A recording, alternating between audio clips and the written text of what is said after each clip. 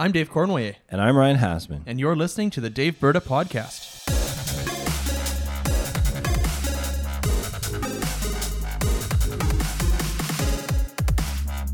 We're also joined by our producer, Adam Rosenhart. Hey.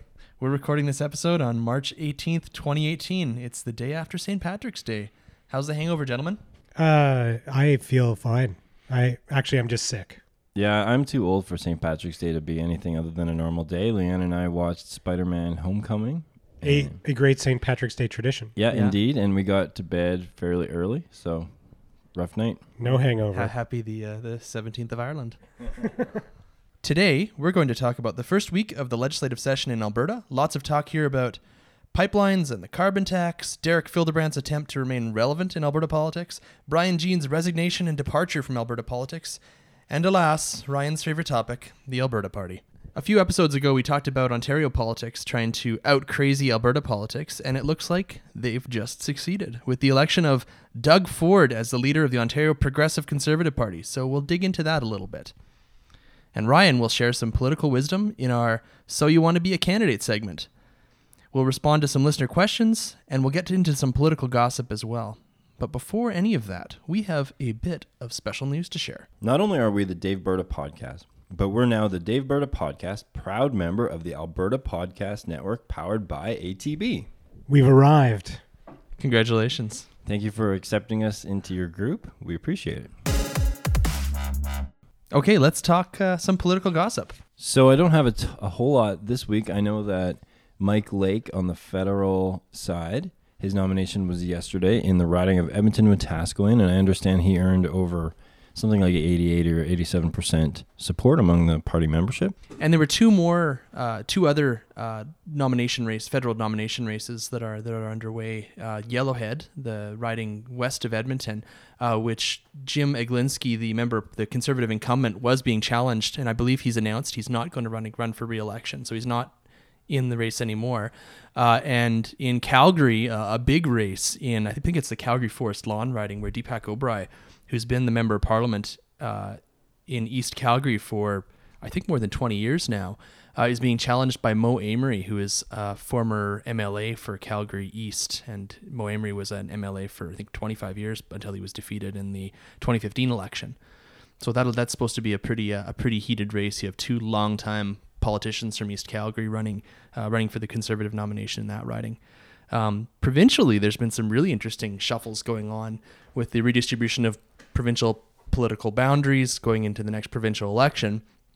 Probably the most high-profile shuffle that we've seen this week was Joe Ceci, Alberta's finance minister, his decision that he announced he's going to run in Calgary-Buffalo, which is kind of a downtown riding. Now, Joe Ceci currently represents Calgary Fort, which no longer exists after the redistribution. It's been redrawn and moved further to the southeast of Calgary, which is not friendly NDP territory. Even when the NDP had their wave in 2015, I think it takes in the new Calgary-Piegan riding takes in big chunks of Rick McIver's current district.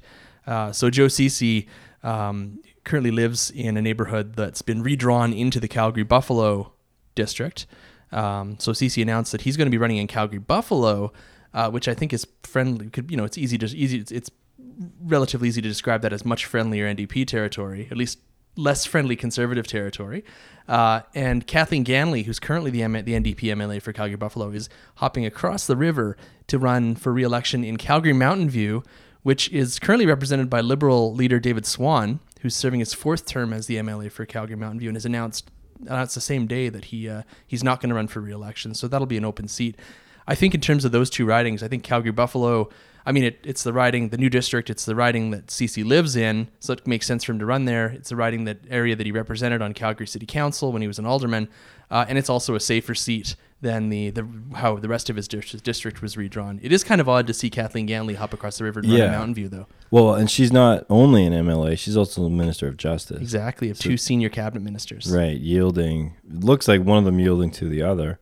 Also interesting that it's all tied to David Swann not running. So I think it shows maybe that they can read the tea leaves and know that some ridings are less safe than others. Yeah, I think they're looking at a lot of the same polling and that we do, and I think that when you take in the kind of historical voting patterns of Calgary-Buffalo, which I think I figured out in eight of the past 10 elections, it voted for a Liberal or a New Democrat MLA, and Calgary-Mountain View, which doesn't have was represented by a Conservative in the 90s and the early 2000s, but was NDP in the 1980s and has elected Dr. David Swann since 2004. So definitely much friendlier territory for the NDP.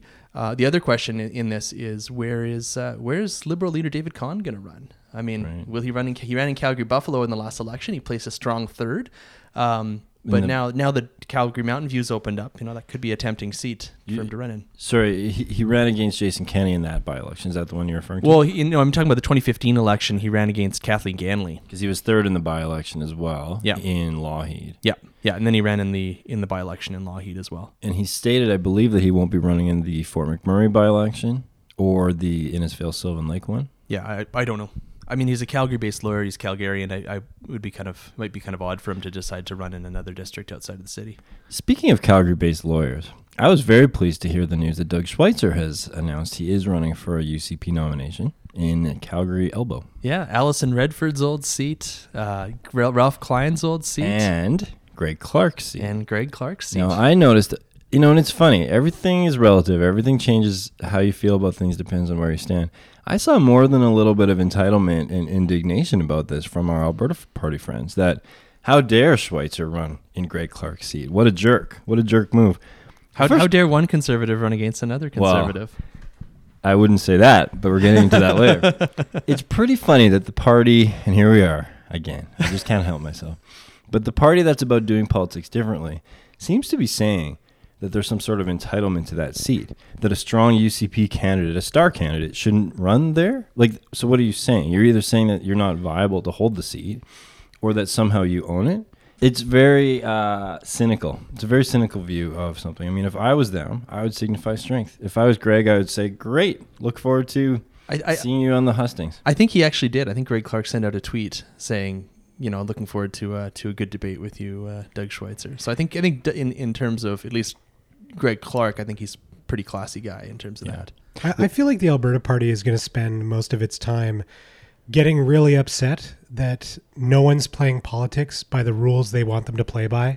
If you want to gain ground, you have to play the game that's already being played. You can't show up with another set of rules and say, "Okay, guys, this is how we're doing it from now on." And welcome to the NFL. Yeah, exactly. I mean, Calgary-Elbow is the seat where Ralph Klein held, Alison Redford held. To suggest that the mainstream Conservative Party in this province isn't going to throw its weight into that seat is unrealistic. Now, on Doug Schweitzer, I'm very, very excited about this. I followed him through the leadership race. I got to know him a little bit. I really liked what he was talking about, some of the new blue stuff. He's not that much older than we are. He's a very impressive guy. I don't know what managing directors at Denton's make, but I'm sure it's more than MLAs. So he's sacrificing quite a bit to serve. And so I hope he wins his nomination, and I'll be looking forward to him playing a really big role in the cabinet. If we win. If they win. We. Or in the official opposition. Or in the official opposition. I'm sure a lot of managing directors at Denton's give it all up to serve in the opposition. That's the dream of Alberta politics. Another interesting nomination race. This week, it appears that two UCP MLAs in Northeast Alberta are running against each other for a nomination in the same riding.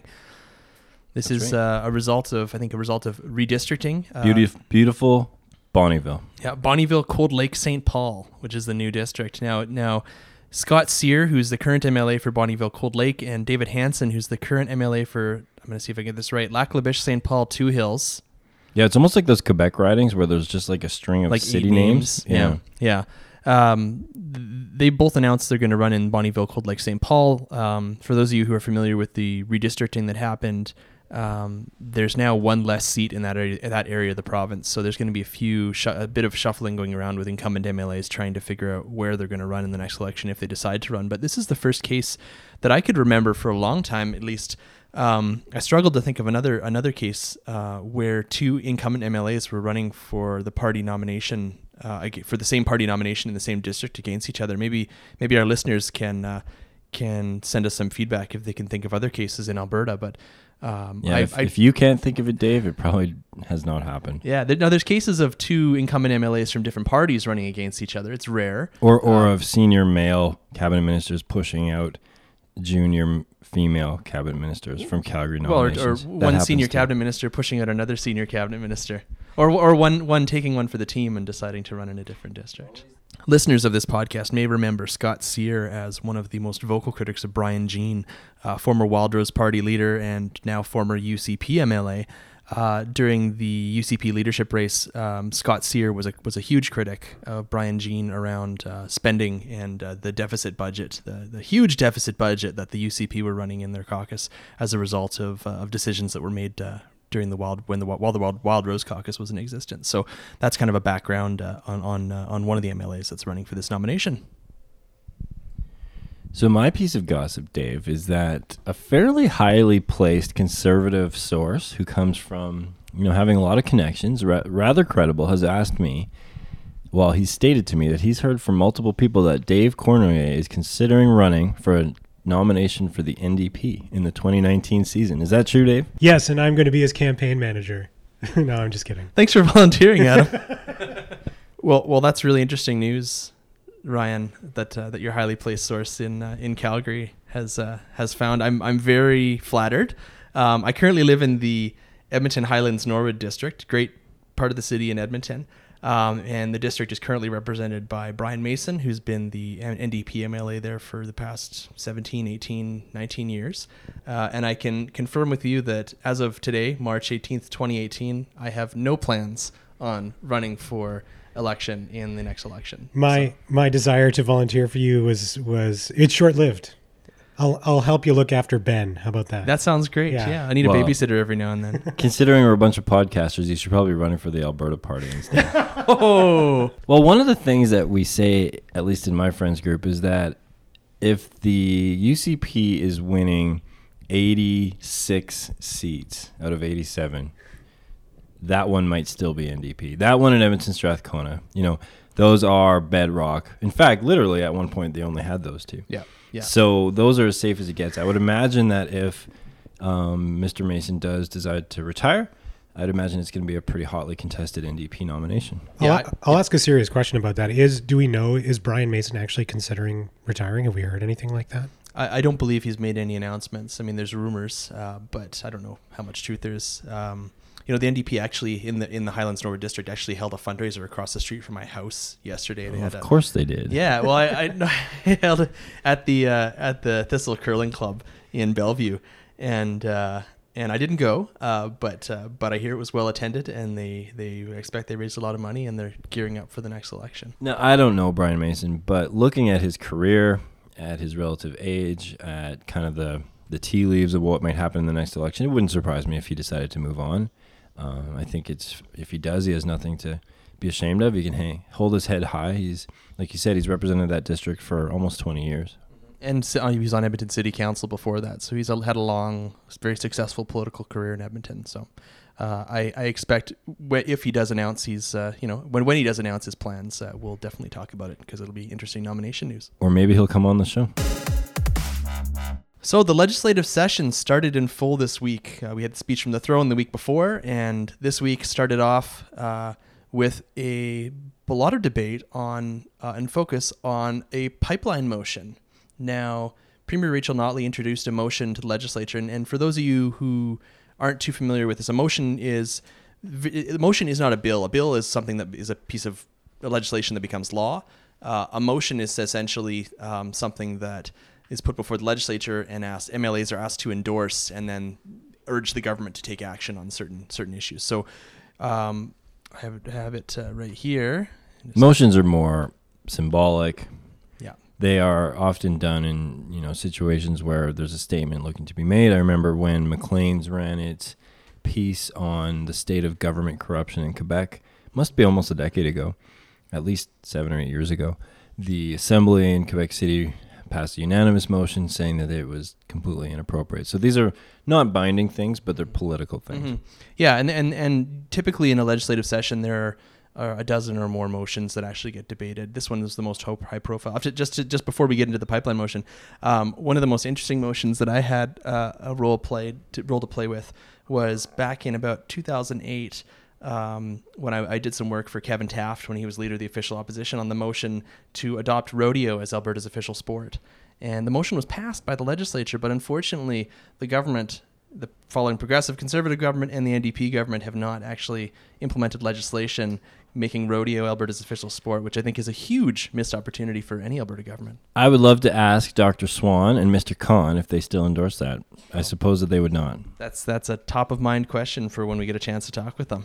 So the pipeline motion that was introduced by Notley and that MLA spent quite a bit of time debating, even though all of them endorsed it. At least 70 of the 87 MLAs who were in the legislature at the time. It was a unanimous endorsement of the motion. It was on the topic of pipelines, and I think it really had three real.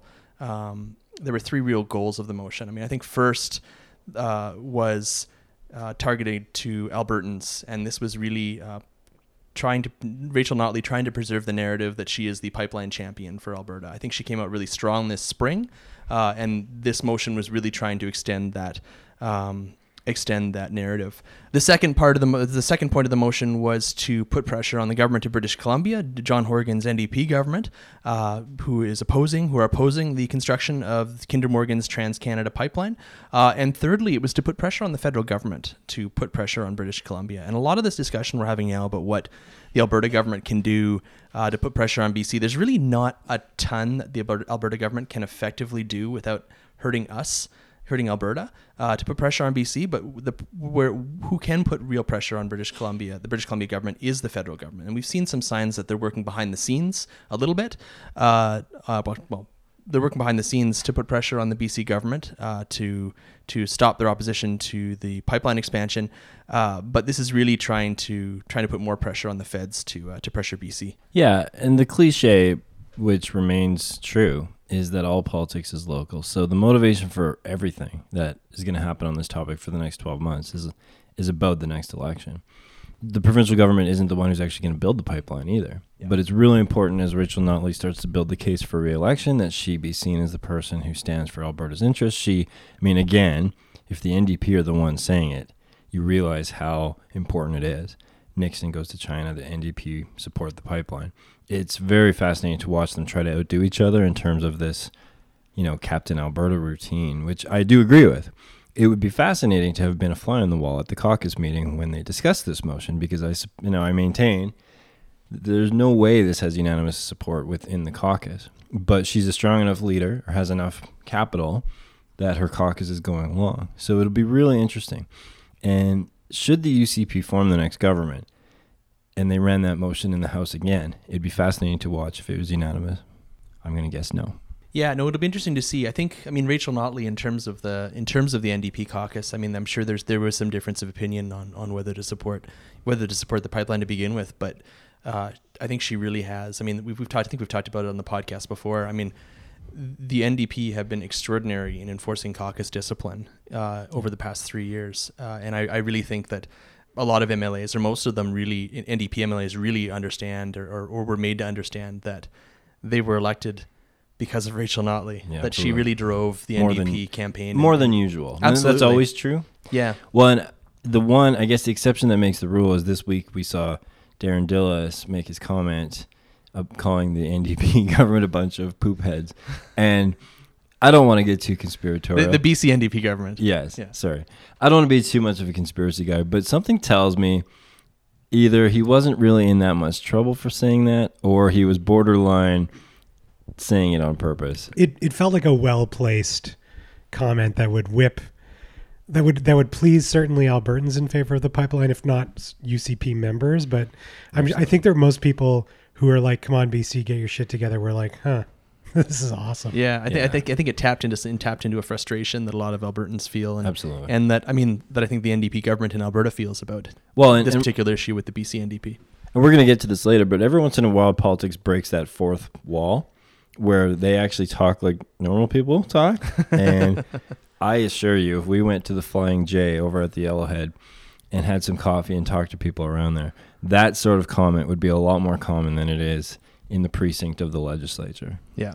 Similar to that note, or continuing that thought, I have this observation, and I think it reflects on not only Jason Kenney and Rachel Notley, but maybe even Doug Ford.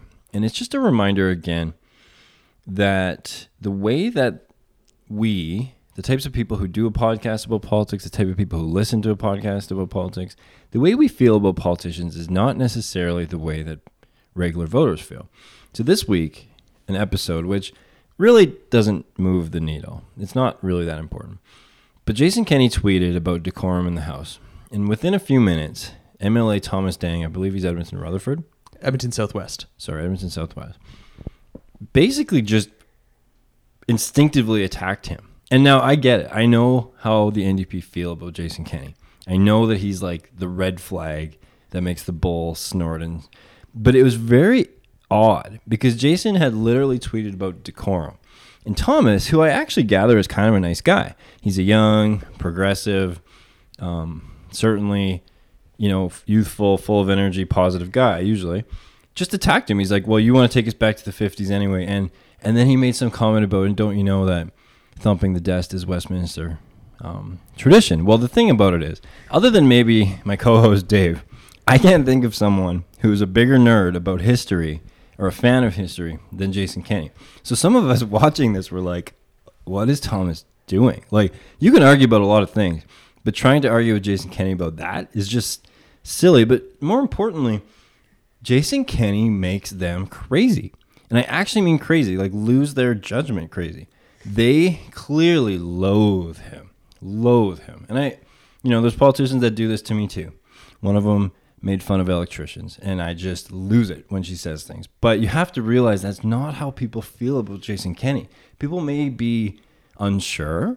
They may oppose him. Some segment of the population feels that way about him for sure. But clearly he lives in their head, and he owns so much real estate that they're just beside themselves. He's the hive. It's like a rock hit the beehive, and the bees are just so angry, and I don't think it's a good look for them. I don't think it's a good look for Thomas Dang. It's not a rock that hit the beehive. It was like a gust of wind. I agree with you that the reaction to that kind of thing is over the top, and it does feel like they're flailing a little bit. They kind of need to get the NDP needs to get its shit together and choose the battles they want to fight Jason Kenney on, because there are going to be an awful lot of them. And decorum in question period is the most inside baseball you can get. Well, he wasn't even attacking that. He was just attacking him for being a 1950s icon, so their feeling of him is that he is some sort of Trump figure, and he's not. So, and I've said this on Twitter a few times lately, a political contrast or a political attack has to have a grain of truth to it. So there are things you can hit Jason Kenney on, of course. But just this general Trump comparison is so poorly thought through. Well, I don't disagree with you on that, but I do think the sentiment that Thomas Dang was trying to convey, that Jason Kenney's policies will knock us back several decades, I think that does resonate with the NDP base for sure. I liked when I shouldn't say I thought it was effective when the Premier talked about bringing us back to the 90s, because that's a really interesting judo move on the whole Klein, the whole Alberta advantage. A lot of us on the conservative side look at the Klein years with rose-colored glasses for sure. I've posted on my own Twitter that picture of Sign holding up the paid-in-full debt thing. So I thought that was effective when she talks about the 90s. So I think you're onto something there. But he was just so gutturally loathing. I don't know if those are both. There's something totally unbecoming about MLAs getting into like pissing matches on Twitter. I really despise it, and I think it's such a waste of time. Or in the House last year, if you recall, with Derek and Michael Connolly in the House, apparently they almost came to blows last year. So yeah, and I can understand like passions get heated, and you get caught up in the moment when you're in debates, and if there's split ideological divisions, and MLAs are trying to get other MLAs to mess up or basically trying to screw them up. I get that when you're physically together on the floor of the legislature, how it can become heated. But I don't know. I just don't really find that there's any real excuse on Twitter that. Well, and I will say too that it works the other way as well. There are a lot of people who think that essentially Rachel Notley's government is is illegitimate, that they had no right to govern, they really shouldn't have won. You hear all these things. And again, I think partisans on the right think that Albertans feel the same way, or assume that Albertans feel the same way about Rachel Notley that they do. And it's not true. Clearly, she has some support. I think we need to take her very seriously and focus on the policy, focus on why she's there, and provide an alternative. And so I'm not saying it's just them doing it. It's both sides. But the politicos and the people who listen to podcasts and who get into Twitter fights, you just forget that most people are busy leading their lives, working at their jobs. And so we talked earlier about some of the language you might hear at the Flying J. So that's also true. But they just don't necessarily feel the same way. They feel differently, they feel passionately, but they may not have made up their mind about these politicians the same way we did. And I will just say this, and I know we've banged this drum on this show a lot. I don't know a lot of people who walk away from having an argument on Twitter saying, that was a terrific use of my time. So, totally. whether it's Thomas Dang or Sandra Jansen or anyone else, you guys need to stop and pay attention to what's actually going to move the needle, and it's not arguing on Twitter. Yeah, every time you want to argue on Twitter, go knock on a door in your constituency instead. That's probably a better use of your time. Talk to an actual voter. Yeah, and I'm going to get to that later, but I think that that's something politicians should do every day. They should talk to real voters, because that'll keep them grounded. That'll remind them of what issues are top of mind to regular people. It's funny how I just gave that advice and I didn't take it because the other day, Derek Fildebrandt was tweeting about the NDP legislating buffer zones around abortion clinics. And I said, I quote retweeted him and said, while we're at it, can't the NDP legislate buffer zones for disgraced morons from entering the legislature? And so two things. One, I'm an idiot because I engaged. He annoys me so much. I never have experienced such visceral rage. He's the Sean Avery of the Alberta legislature. Yes, exactly. Assatikinen. Now, in my defense, I will argue that I was punching up. I wasn't punching down. Or maybe I wasn't. But you are Adam Rosenhart. You're not just random bingo fuel. Anyway, yeah. I'll just conclude this. But that's how tempting it is. It's hard. It is really hard. I don't know if Dave has, but I do it all the time. And I felt like an idiot afterwards. I mean, like I have a job. I represent certain, characteristics. Aren't you a digital strategist? Yeah, I don't want to be known as like the curmudgeon yelling at politicians on Twitter, but I will say this. It was deeply satisfying, so I understand it. And now I've been blocked by Derek Fildebrandt. So, mission accomplished. I'm standing on the deck of an aircraft carrier in front of that sign that says mission accomplished. Well, so watching Derek sort of reemerge, he's really going back to his comfort zone. I mean, he really is an opposition Canadian Taxpayer Federation kind of guy. And often with the CTF, although some may or may not like his approach, he often made valid points. Like their style may not be for everybody, but it is an important role in a democracy to have that critic from the right on behalf of the taxpayers. It may not be my cup of tea, but I think everyone's stronger for it. And so Derek doing this kind of thing is really Derek going back to what made him Derek Fildebrandt in the first place. It's a comfort zone for him. I think we the UCP would be foolish to just completely disregard his chances of holding his seat. It's possible that he could. And if he's going to play a role in the next legislature, doing what he's doing now is the role he's going to have. Yeah, and just talking about his kind of reemergence on the political scene after he was kicked out of the UCP caucus, he's put forward a motion. He said he's going to put forward a motion calling for MLAs to take, I think, a 5% rollback in salary. Which I think will classic be CTF. Yeah, which is, this is a Canadian Taxpayers Federation stunt. This is what they do, and he's very effective at getting attention. And maybe that was part of the problem in the UCP caucus, staying in a disciplined official opposition caucus. Yeah, we're not just fighting for attention at all times, but you're yielding it to your colleagues. Yeah, and I think his reemergence on the political scene, does raise the question: is he considering running as an independent in the new Strathmore-Chestermere riding against Leela here, who's the UCP MLA for that area, and is going to run in that district. Yeah, I don't know if he is, but he's certainly positioning himself to. Yeah. And this type of thing, again, to repeat the cliche, while I do think Derek has a larger point, it is always about local politics. And so now the Conservatives, both in his riding and really the caucus, had to choose, well, are we really going to oppose this thing? It's a different decision. Now, thankfully for them, or maybe not thankfully, maybe that's cynical of me to say, the NDP government, there was no way that thing was going to pass. So it's okay. But Derek still, at a nomination, I guess it's too late for a nomination, at a candidate debate in the riding, is going to hold that episode up and say, I wanted to do this, and Leela, you refused to go along. So he's putting pressure on them to be principled conservatives, or at least the way he views them. I probably disagree with Derek Fildebrandt on probably about 99% of political issues, but I think it's just absolutely fantastic that he's going to be a thorn in Jason Kenney's side for at least for the next year until the next election. I say, all the power to you, Derek, in that district. Have fun. Well, just go for it. Yeah, I appreciate both what you're saying and the humor of it, but even from his point of view, his most effective way of being a thorn is to focus on things that are principled conservative principles. So, if he's a thorn in the side on personal stuff or on silly things, it won't be as painful. But if he actually does hold the UCP party to account from a conservative point of view, it's going to be annoying, and he'll be effective. Like, what is that proverb that was in the body shop stores for a while? Something about if you doubt the effectiveness of a small person, you've never had a mosquito in your tent or something like that. Do you recall what I'm getting at? Derek Fildebrandt is the mosquito in Jason Kenney's tent?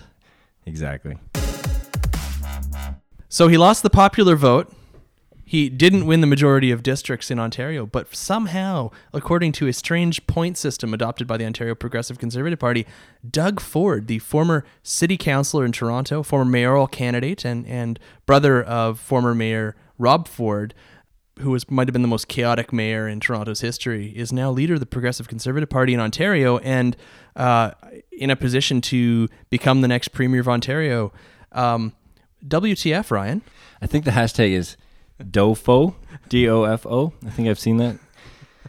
So I don't think it's a surprise to say Doug Ford was not my choice. I was actually very excited about having a relatively young, elegant, Harvard-educated, successful person who is a woman and a mother, who had run a successful business, who had been involved in establishing some charities at philanthropic engagement, and quite frankly, who came from a political dynasty, because I'm still a monarchist at heart. So I wanted Carolyn Mulroney to win. I was totally fine with... Christine Elliott. Yeah. I was totally fine with Christine Elliott as well. I was very surprised the day... Actually, it was a week ago yesterday when Ford won. But, all that to say, I'm going to make the case for Doug Ford, or at least explain how he might actually have a path here. I think that we have to remember that Ontario voters do have quite a bit to be upset about. The economy's not great. They've had one government in power for, I believe, 15 years.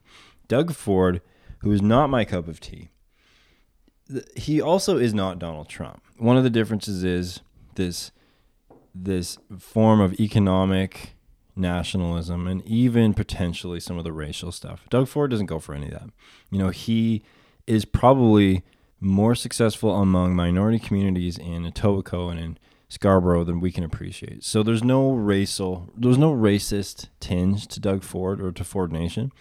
He will translate extremely well in the north. The Northern Ontario ridings, he'll be just fine up there. The other place that he's going to be really just fine is the blue collar, factory, Rust Belt type places. He's going to be able to go to Windsor, to Sarnia, to Brockville, all these places where the factories have basically left. And, my wife grew up in Brockville. I think Brockville had 5, 6, 7 large factories when she was growing up there. They're all gone. So he'll be able to go to Hamilton. He'll go to the lunchroom of the plant. He'll put on a hard hat, and he'll actually fit in, and he'll actually relate to those voters. So he changes the game. It's a totally different chessboard than it would have been against the other two.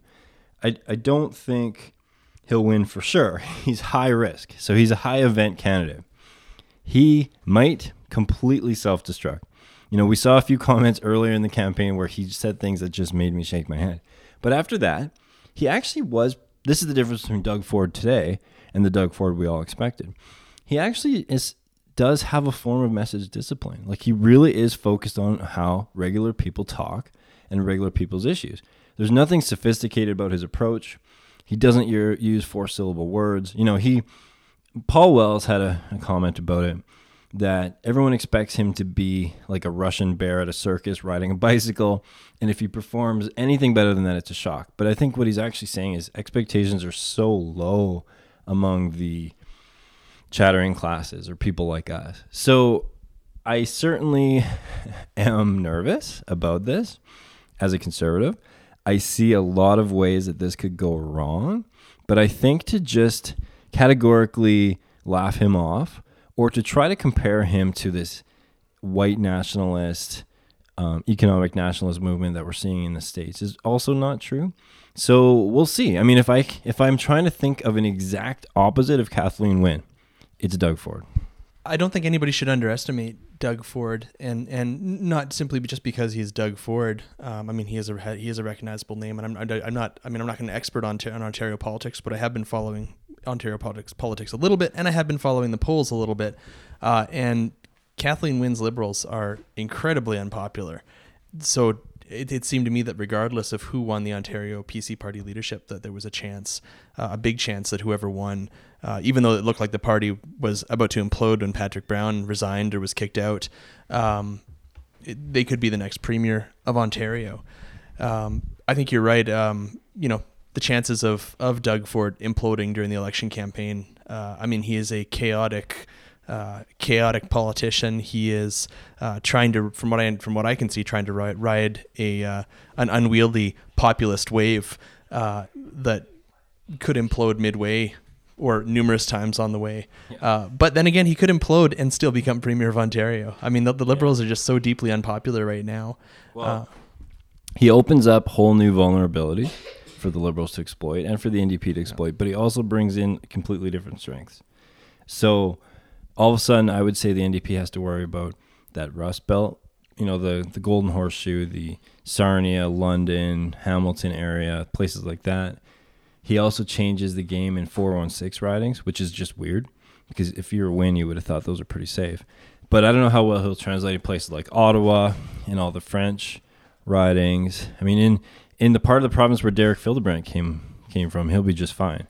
So it will be interesting. It's, I still don't think they've taken the crown for crazy politics, but they're fighting for it. And this campaign, which essentially they're in already, as an observer and a fan of politics, this is going to be great.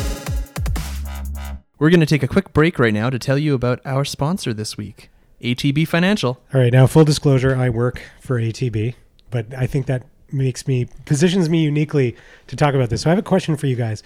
Do either of you bank with ATB? No, I don't. You do not, Ryan? No, I do not. Okay, well, listen, guys, there's a really great product at ATB called the No Fee All-In account, and it's supposed to be a digital bank account. Does that sound interesting to you guys? Do you guys do your banking online? So does that mean you can access your bank from a computer? Does that mean I don't have to bring my little booklet in and have the balance written? No, I haven't done that in. I have a ledger that's like twice the size of my laptop. Yeah, well, that's not going to work. This is for... plug that in the internet? This is an account that if you do all of your banking online, paying bills, sending e-transfers, that sort of thing, you will not pay a monthly fee.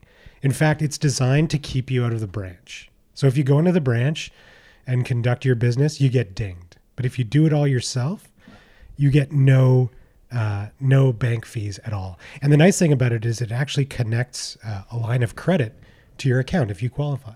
So you can do all your banking online, no fee, and you have a fabulous line of credit. And I never actually have to talk to another human being. Never. In fact, we don't want you talking. I don't want either of you talking to any of my colleagues at ATB. Well, that sounds great. Thank you, ATB. You can find out more at atb.com/no-fee. And now back to the show.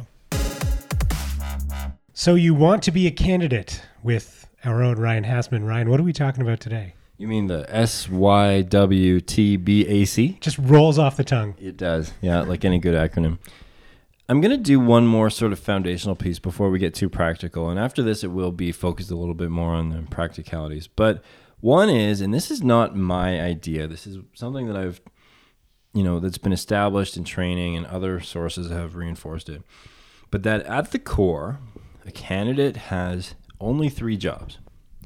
Now, I don't mean to suppose that everybody's campaign for every level of government is like a presidential campaign with 2,000 staff. Of course, sometimes you have to do what you have to do. but there really are only 3 things that the candidate is best positioned to. Other people can do them, and the candidate can do other things, but in terms of the best use of their time. And those 3 come down to 3 things: voters, volunteers, and money. So there are a lot of things that go into being a candidate for any level, whether it's municipal, school board, federal leadership, anything in between.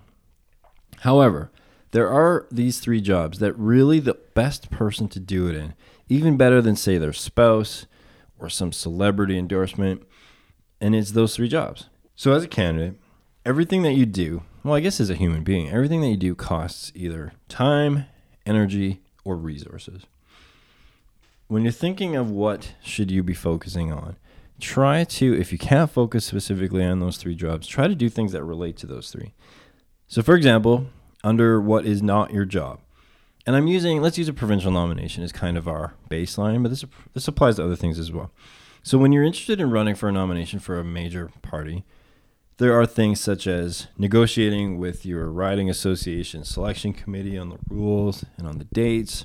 There's designing a logo and your literature piece. There could be booking venues or reaching out to people to do house parties.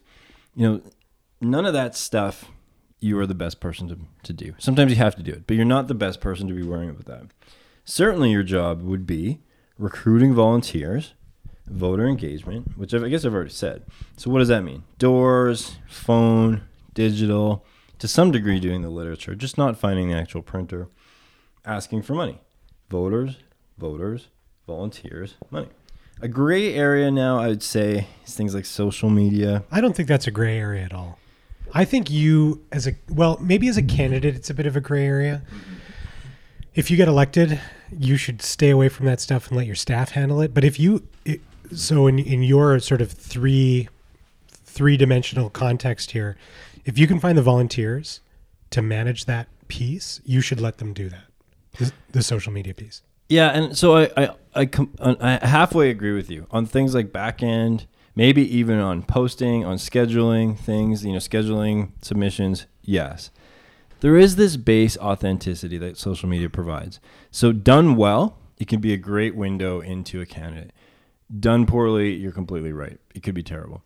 So voters don't like, especially at something like a provincial nomination. I guess that's the thing. Social media really is kind of irrelevant to a provincial nomination. Once you're an MLA, it's different. Or once you've earned the nomination and you're running. Because at that point, the voters that you're focused on is the larger population. Yeah, and they're paying attention. In a nomination, in any given riding, there might be 500 people, 1,000 people. So but I would say that somewhere in between is the right solution. But the focus, the lens, is voters. So like if you're in social media arguing with other partisans, you're forgetting about the voters.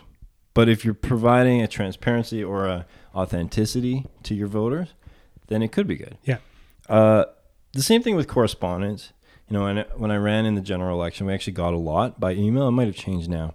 People didn't want to think it was a staff person doing it. On the other hand, I couldn't spend all my day crafting email responses. So my team would work with me to get some answers, and they would know how to respond. Sometimes I would approve it. Sometimes they would if it was basic stuff. You talk about the voters and money piece and volunteers all being important, but in order to do a lot of this stuff that needs to be done, what's the strategy for getting volunteers? I was going to ask you what's the most important thing, but I feel like depending on the time of day, each one of those things is the most important thing. How do you find people to help you raise money and reach voters? So there's 2 sources in my experience of your team, of the people who care. One is the people who care about you. The other is the people who care about politics. So I'm fortunate to have lived here my whole life. When I was running, I have a large group of friends and family who came down. It was their first time doing anything political. I remember my Uncle John building signs in the back office. Those big signs that you put in with the rebar. He had never built signs before, but he's a carpenter, and it was amazing. The other side, though, is people that you really don't know until you get involved. And so you need to go and show up. If you're running for the NDP nomination in any riding other than Edmonton Strathcona, then go down and, just meet people. Because there are this category of weirdos, like the 3 of us, who just believe in the political process and are looking for a way to get involved, and they're looking for a candidate. I guess the other thing to remember is that your volunteers are also voters. So as a candidate, you always have to, you can't fly off the handle. Right. Even when you're in a safe space like your campaign office. Yeah. I feel like that would be really stressful. There are moments. You're not a fly off the handle kind of guy. Well, actually, definitely there are moments. And so what we did to manage me was we would build in some time for reflection and recharge. And I'm almost a maximum extrovert. So there are probably candidates out there who aren't as extroverted as me who do really need that. But you're right in the core point that you're never off. You never get to be grumpy. You never get to just be, a jerk, because that engagement with a volunteer or a voter, they will remember that. And so, and not to be too grandiose, if you're running a nomination, you might only have 5 or 6 people helping you. Right. But you have to be nice to them. So the other thing is these 3 really are all the same thing. You can't be going to people for donations if you haven't shown an interest in cultivating their support otherwise, or just listening to them. So all of this works together. Where do you even start? By bribing your family? Well, if you have a spouse, if you have a partner, if you have kids, it definitely is something you need to think about. I would recommend, and we've mentioned this on the podcast before, for whatever level of office you're considering running, reach out to someone who's in that role now or was recently, and just ask them to meet. Politicians love meeting with people, and they love telling their stories about their nominations and their election battles and their accomplishments. But ask for the real picture, because it's very rewarding and it's a privilege, but it definitely comes with a cost. And so I think of someone, and I don't know her well, but Sarah Chan her life is probably different in many ways than it would have been if her husband didn't serve as mayor. So I would love to know, how has the experience been for her? Not just her specifically, but people like that, because when one of you is in the role, you're both in the role, especially as you get into higher office. And even today in 2018, people expect the spouse to be fully participating, fully engaged, and it's odd if they're not. Often they're not, but it is a bit weird, and you wonder why. And the other thing is, it is not a fun life. I guess I should be more specific. It can be a very difficult life. If you're traveling from far away, you're away from your family a lot. Now, if you're running for city council, that's not really the case. Yeah. But let me tell you, city councilors, if you put in their salary by the hour, $15 minimum wage, would probably look good. Yeah. They are always doing things. Like Andrew Knack is always. He's everywhere. Man. He's a cyborg, right? Like he's powered by something other than biology. And if you're listening to this, Andrew, please let us know. Yeah. What's your secret? And we think you are. And so it's a big, but where do you start? Just show up. We mentioned this before, but if it's a provincial or a federal thing, there are riding associations, they're doing events, there's pub nights. If you're a conservative type person, you can contact me and I'll point you in the right direction. Both parties need people. They need volunteers. Every party does. So both the parties I'm involved with will do pub nights. They'll do meet and greets. Just start showing up. I mean, it's really hard to swoop in and just take something over. You have to really understand. Yeah, and I think, the point you made about contacting the MLA, even if you're not thinking about running for a nomination, or maybe you're thinking about in the future, maybe not the next election, but in a future election you want to run, and you have an MLA in your constituency that whose party you want to run for, call them up and ask them what it's like, and ask them if you can get involved. Absolutely. They'll be thrilled. Outside of election periods, normal people don't usually get involved in the political process in terms of the party process on the constituency level. So I'm sure your local MLA or an MLA, doesn't have to be your local MLA, but an MLA that you support would be thrilled to help you get involved. And one of the things I love about working on election campaigns is the people who just come out of the woodwork during the election, how they're not involved. You have people who are not involved or really super engaged in the political process in between elections, but when an election is called, they show up and they're the sign person. They love doing signs, or they love making phone calls, or they love bringing dinner into the campaign office. And there's just these people, and they're not really involved in the party. They love working on campaigns and love participating in democracy. And I love that. It's so cool to see normal people involved in politics. Yeah, and it's like you said, you don't have to be obsessed with policy. Sometimes it's just being around the energy of a campaign. So as much as this is, so you want to be a candidate, people who are listening, you should consider volunteering. Absolutely. Even if it's just hanging out and stuffing envielopes or whatever. It's really interesting. Absolutely. Going door knocking. I think everyone should have to go door canvassing with a candidate. So hard. It's hard, but it can be, it can be tiring. It can be incredibly rewarding. I think it's pretty cool. Yeah. For sure. Even when you get the door slammed in your face. Even when you get the door slammed. I mean, it's pretty rare though. Honestly, it is pretty rare. And I've door knocked for Liberal candidates out in rural Alberta, and it's not as rare as you'd think. Well, I door knocked as a conservative. Most people are polite. Yeah, I door knocked as a conservative in places like Garneau, and even that's the same experience. Yeah, just the other way around. I must say the fact that you're actually physically there means most people treat you at least politely. Yeah, most. Yeah, but you're right about the coming out of the woodwork. I mean, we had. In my 2011 campaign, well over 400, I think 475 different volunteers. I didn't know them all. Wow. It was amazing. And a lot of it is what you just described, Dave. Like these people, once every 4 years, they just show up and they say, what can I do? Or they have some job, particularly the sign people who I love, because there's nothing glamorous about that. It's winter. You're driving rebar into the ground with a sledgehammer. You're doing it overnight. But it really is amazing. And some of the deepest friendships I have comes from political campaigns because it's such a intense experience. So if you take my three jobs and rewind, what should you be doing now? Well, find a way to get involved, but do something, if you're thinking about running, do something that relates to those 3 jobs. So the first thing you do if you want to be a candidate should probably not be hiding out in the back room building the signs. God bless those guys. You need them. But if you're thinking about running someday and you show up at a campaign, ask to go door knocking, ask to work the phones. Yeah. Don't, do something related to where you want to end up. Over the next weeks, I'll try to deep dive more on those 3 topics and provide some specifics, some plans, things that we've done or seen or heard of other people doing.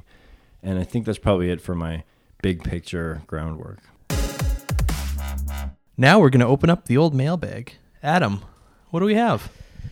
We have a question from Nate Glubish. He wants you guys to unpack your thoughts on whether the Alberta Party is more likely to split the vote on the left or the right. He says that he believes a case can be made for more splitting on the left than the right. What do you guys think? Well, I don't believe in vote splitting, so I don't think they're going to split the vote. I mean, whether they're going to take more votes from the left or the right, I don't know. I'm not sure. We're not even quite clear what impact the Alberta Party is going to have in the next election or where they're going to have an impact. We have a party whose 3 MLAs are from Calgary, their leaders from Edmonton. It's not clear who's going to be running for them yet. I'm not sure we can definitively say that they're going to take votes from the left or the right. I think it's really too early to tell. I mean, I think that the Alberta Party, in terms of some of the positions their MLAs have taken, I think in terms of some of the positions formerly to Greg Clark took, I mean, they were definitely positioning themselves as being kind of the alternative to the UCP in terms of being a more moderate, kind of a progressive conservative party. So in terms of the left or the right, I don't really know where they fit right now. Yeah, I think the answer to this question depends on who's answering the question. Partisans of the NDP seem to want to paint the Alberta Party as just another conservative party. I know many conservative party activists who consider the Alberta Party just another branch of the NDP. So this may be a cynical way to look at it, but it depends on where your leverage points are. So if you are opposed to social conservatism, then this is a party that's competing with the NDP. If you really just don't want to see Jason Kenney in office, well, I would think the most effective thing to do would be to consolidate the vote around Rachel Notley. But however, if you reject social conservatism, but you want a fiscally conservative party, then maybe the Alberta Party is for you. So it remains to be seen. I think with a leader like Mandel, there are some inherent strengths and some inherent weaknesses. He's going to play differently in the sort of Anthony Henday region of Edmonton than he will in Brooks or in Medicine Hat. So it remains to be seen. But I agree with you, Nate, that I think, in my opinion, it seems to be more about splitting the anti-UCP vote. So I guess we'll find out. Our next question is from Mountain Ted. In which way would you expect the debate about rural crime and self-defense limitations to impact the coming campaigns for 2019. Mountain Ted is a great name. Yeah. By the way. That's Ted Morton, right? I don't think it's actually Ted Morton. That would be Frederick Lee, right? That's right. For those of you who are familiar with obscure Alberta political history from a few years ago.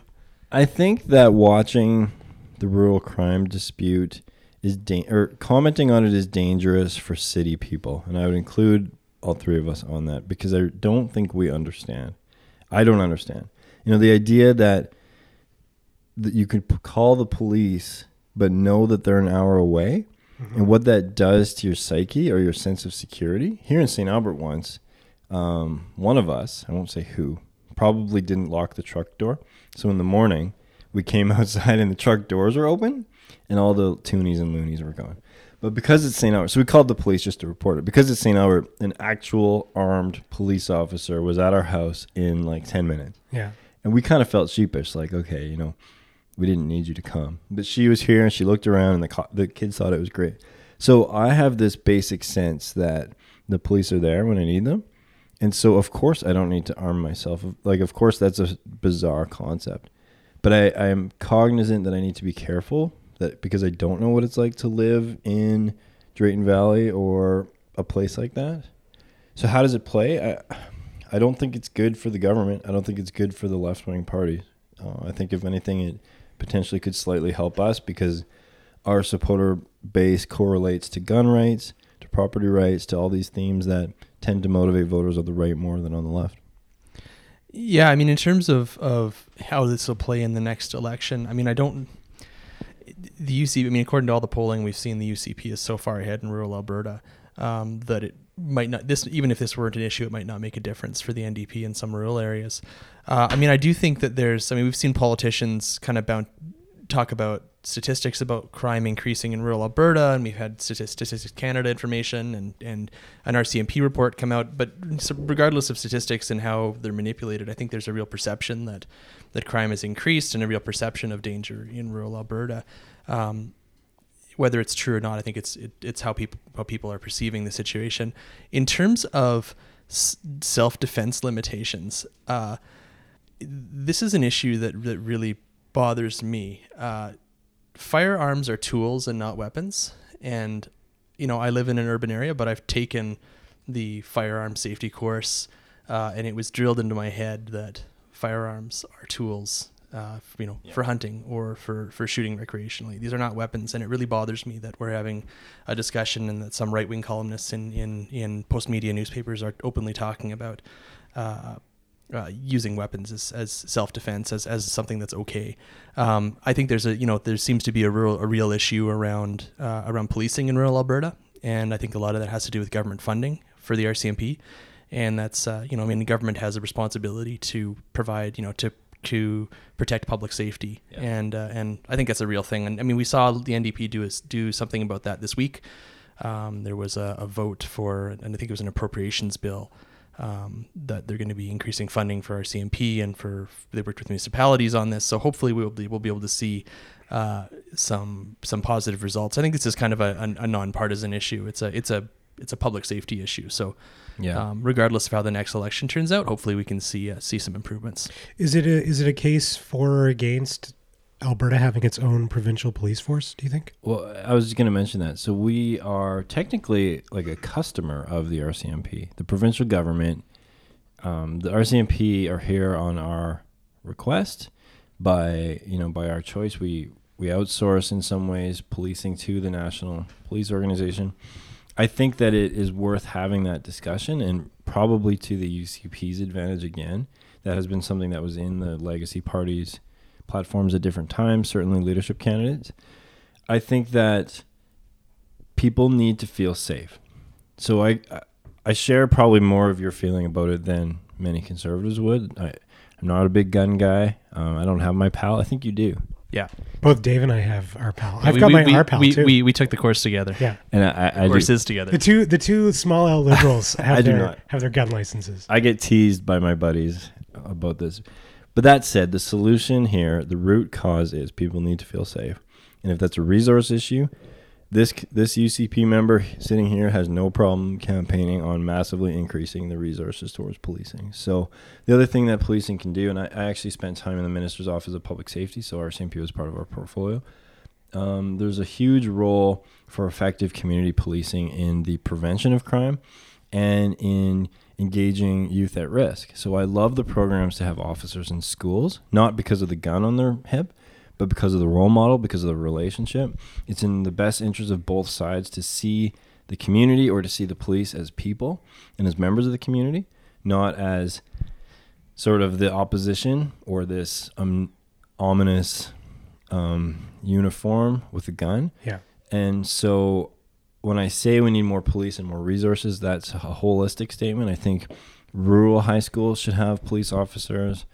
And yeah, you hear stories about RCMP in northern communities where there's 2 officers for like a 4-hour drive around. And it's crazy. Of course, bad things are going to happen. So hopefully everybody agrees, and this is something that they can either increase resources to or demand more from the RCMP. I don't have an opinion on a provincial police force, but if they don't fix it, then that's the direction that this is going to go. All right. Our next question is a question about populist politics from Tony Nikonchuk. And he's asking, when your political opponent is, say, Donald Trump, and they can literally just craft whatever reality they want, make statements that are verifiably false, and pay no political price for it, how on earth do you compete with that? And so I think Tony might be anticipating or might be conflating Donald Trump with Jason Kenney, and I know you take umbrage with that, Ryan. But yeah, I do. But focusing on maybe the underlying thread of populism and dissatisfaction and maybe even anger, this is something that I think a lot of us who are either conservative or political really need to give some deep thought to. So, I couldn't be more appalled by Donald Trump. I lose my mind about him every day. But it's hard to dispute that there's something he's tapping into when he received half of the popular vote, or what was it, 42 million votes. And so people like me who are living a comfortable life maybe need to be careful that not everyone has experienced the opportunities that we've had. Not everyone sees the world how we have. And anger is easier. It's easier to stoke. It's easier to create the other. It's easy to distort facts. Everyone has cognitive bias. You know, you can see that if a person was motivated and brilliant in their own evil genius way, you can see how this happens. And this is why these types of leaders, you know, he's following the same pattern that a lot of the strongmen of other parts of the world have followed. Discrediting the institutions that provide a counterbalance, discrediting the idea of objective truth. And so it's going to flame out. I posted something on my Facebook a couple weeks ago by Jonah Goldberg in the National Review. Even the National Review has been fighting with itself about this. But basically he made the point that Trumpism specifically is not an ideology. It's a reaction, and it's chaos, and it's selfishness. And so hopefully it flames out. And yeah, it is so infuriating when he can post and say things that are just absurdly untrue, and it doesn't hurt him at all. And to share a bit of my own frustration, it upsets me that people who are part of my political tent are still buying it, hook, line, and sinker. And it, you know, I posted a story about the evangelical church and Donald Trump, and there was a lot of truth in that. Like, I don't understand it. Maybe we should bring an actual Trump supporter on sometime. But I think it's probably wrong to assume Doug Ford and Jason Kenney are the same. Because, for example, some of the core pieces of Trump nationalism is economic nationalism, so getting rid of free trade, and racial nationalism, which is explicitly the opposite of Jason Kenney and Doug Ford. So what do you think of this, Dave? No, I think the comparisons, I mean, especially comparing Jason Kenney to Doug Ford, or pardon me, Jason Kenney to Doug Ford and Jason Kenney to Donald Trump, I think it's not a great comparison. Jason Kenney is a professional politician. He was a parliamentarian in Ottawa for 20 years. He comes from a background with the Canadian Taxpayers Federation. Doug Ford is a chaos machine. Donald Trump is a wrecking ball. who was elected to essentially blow up the system.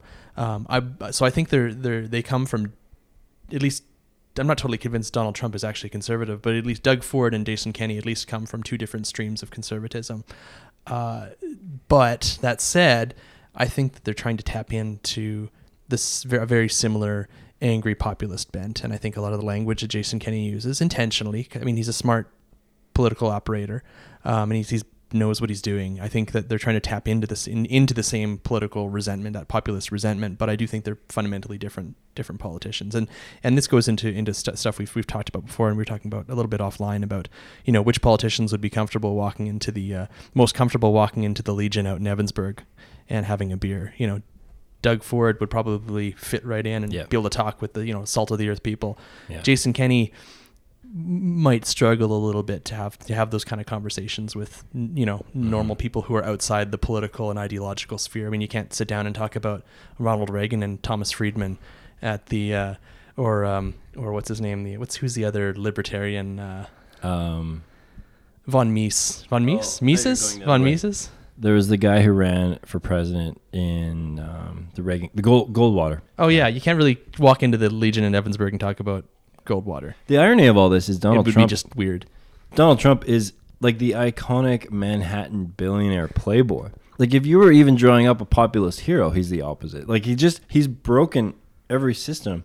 And part of what offends me about him and Doug Ford is as someone who's been in the political system, I know the parameters of what's appropriate. And so when these guys break it breaks my staffer brain. Like you can't say that. I got phoned by the PMO about things that are way more normal than that. So he drives my staffer brain crazy.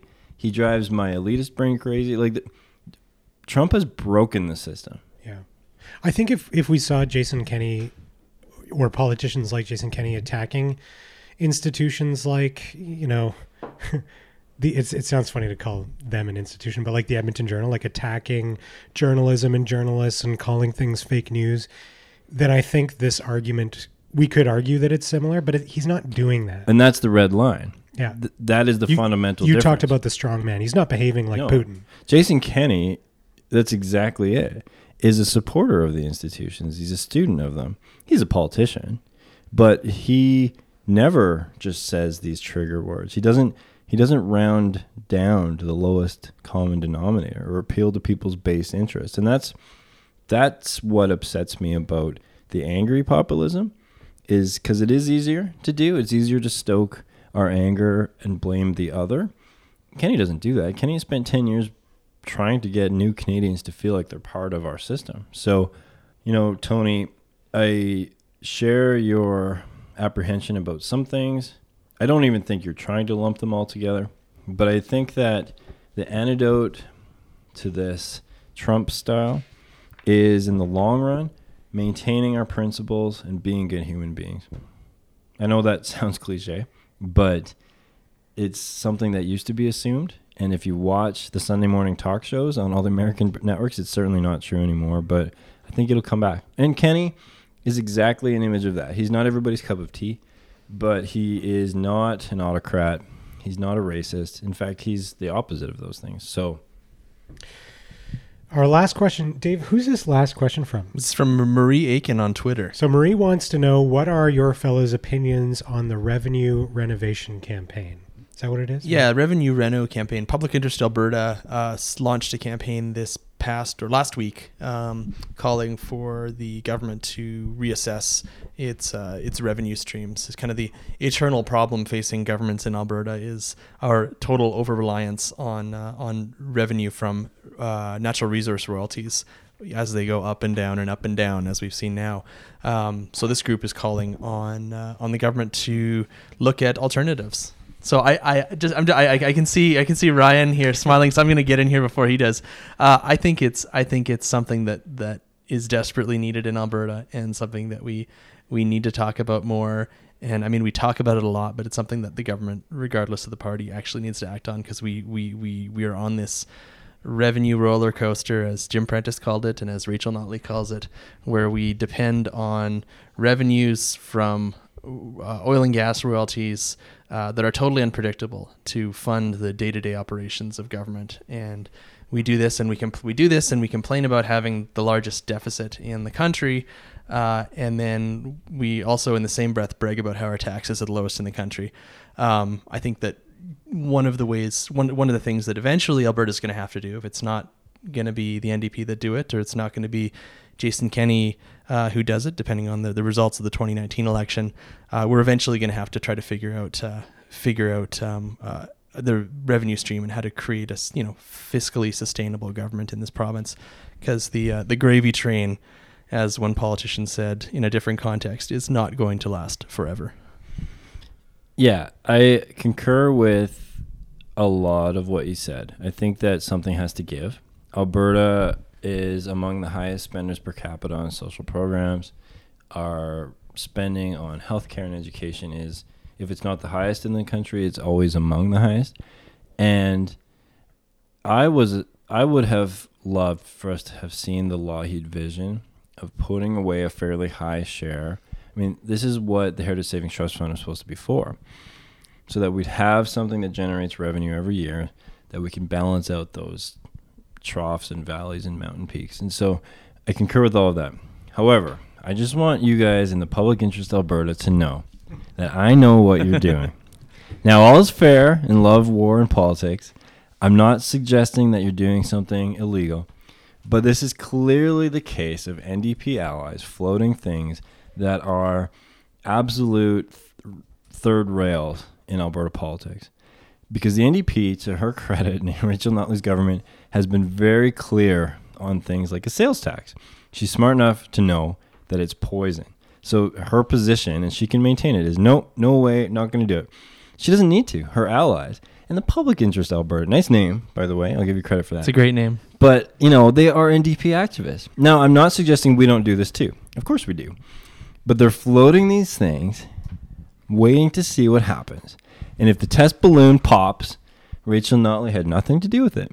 But if people finally, for the first time in, Charlie Brown in the football, if finally Lucy doesn't pull the football away and they have some polling that shows Albertans are actually open to a sales tax or to higher taxes in general, you watch the NDP start to take these ideas. So this is politics. I'm not criticizing the right to do this. It's probably even a good tactic for maintaining the popularity of an incumbent NDP government. I just want you to know, Joel French and your buddies, that I know what you're doing. I see you, and I don't think it's going to work. Well, that's it for this week. Thanks so much for tuning in. We'd like to thank our producer, Adam Rosenhart, for helping us to put this episode together. Hey, girls. And a huge thank to the Alberta Podcast Network, powered by ATB. We're a member now, and we stand with many other Alberta-made podcasts, including some solid political podcasts. Last week, we had Leanne, Janelle, and Kyla take over the Dave Berta Show. And if you're looking for other women's political perspectives, you should check out The Broadcast by Trisha Esterbrooks and Alex Zabjek. Visit albertapodcastnetwork.com for The Broadcast and all other Alberta Podcast Network shows. Also, we're doing a little contest, so we want you to submit your reviews for the show wherever you get your podcasts. If you leave us a rating and a review up until May 31st, you'll be entered into a draw for fabulous prizes, which we have yet to source, but we promise will be rad. And for those of you who've already left reviews, huge thank you. You will be grandfathered in. But here's the trick. If you've left a review, you need to email podcast@daveberta.ca with a screenshot of your review so we know who the heck you are. Prove your legitimacy. This is as close to the birther movement that Dave Berta will get. That was very Donald Trump. Awesome, Adam. Sad. Sad. You can also send us your feedback or ask us any questions you have for our next episode. You can get us on Twitter at Dave Berta or on the Dave Berta Facebook page, or you can email us at podcast@daveberta.ca. Of course, a big thanks once again to last episode's guest hosts, Kyla Fisher, Janelle Morin, and Leanne Bell, who did a great job. In fact, I don't know if we should have them on again because the feedback was a little too good. I don't know, guys. I think that might be a problem. Two of those women are your wives. Well, I think it's safe to say that as long as they're willing, that they'll definitely make an appearance again on the Dave Berta podcast. It was a great show. Yeah, we really loved it, and thanks for all your great feedback on that show. We really appreciated it. So we'll be back with more discussion on Alberta politics in the week of April 9th. We're taking a bit of a break for the Easter long weekend. Thanks for listening.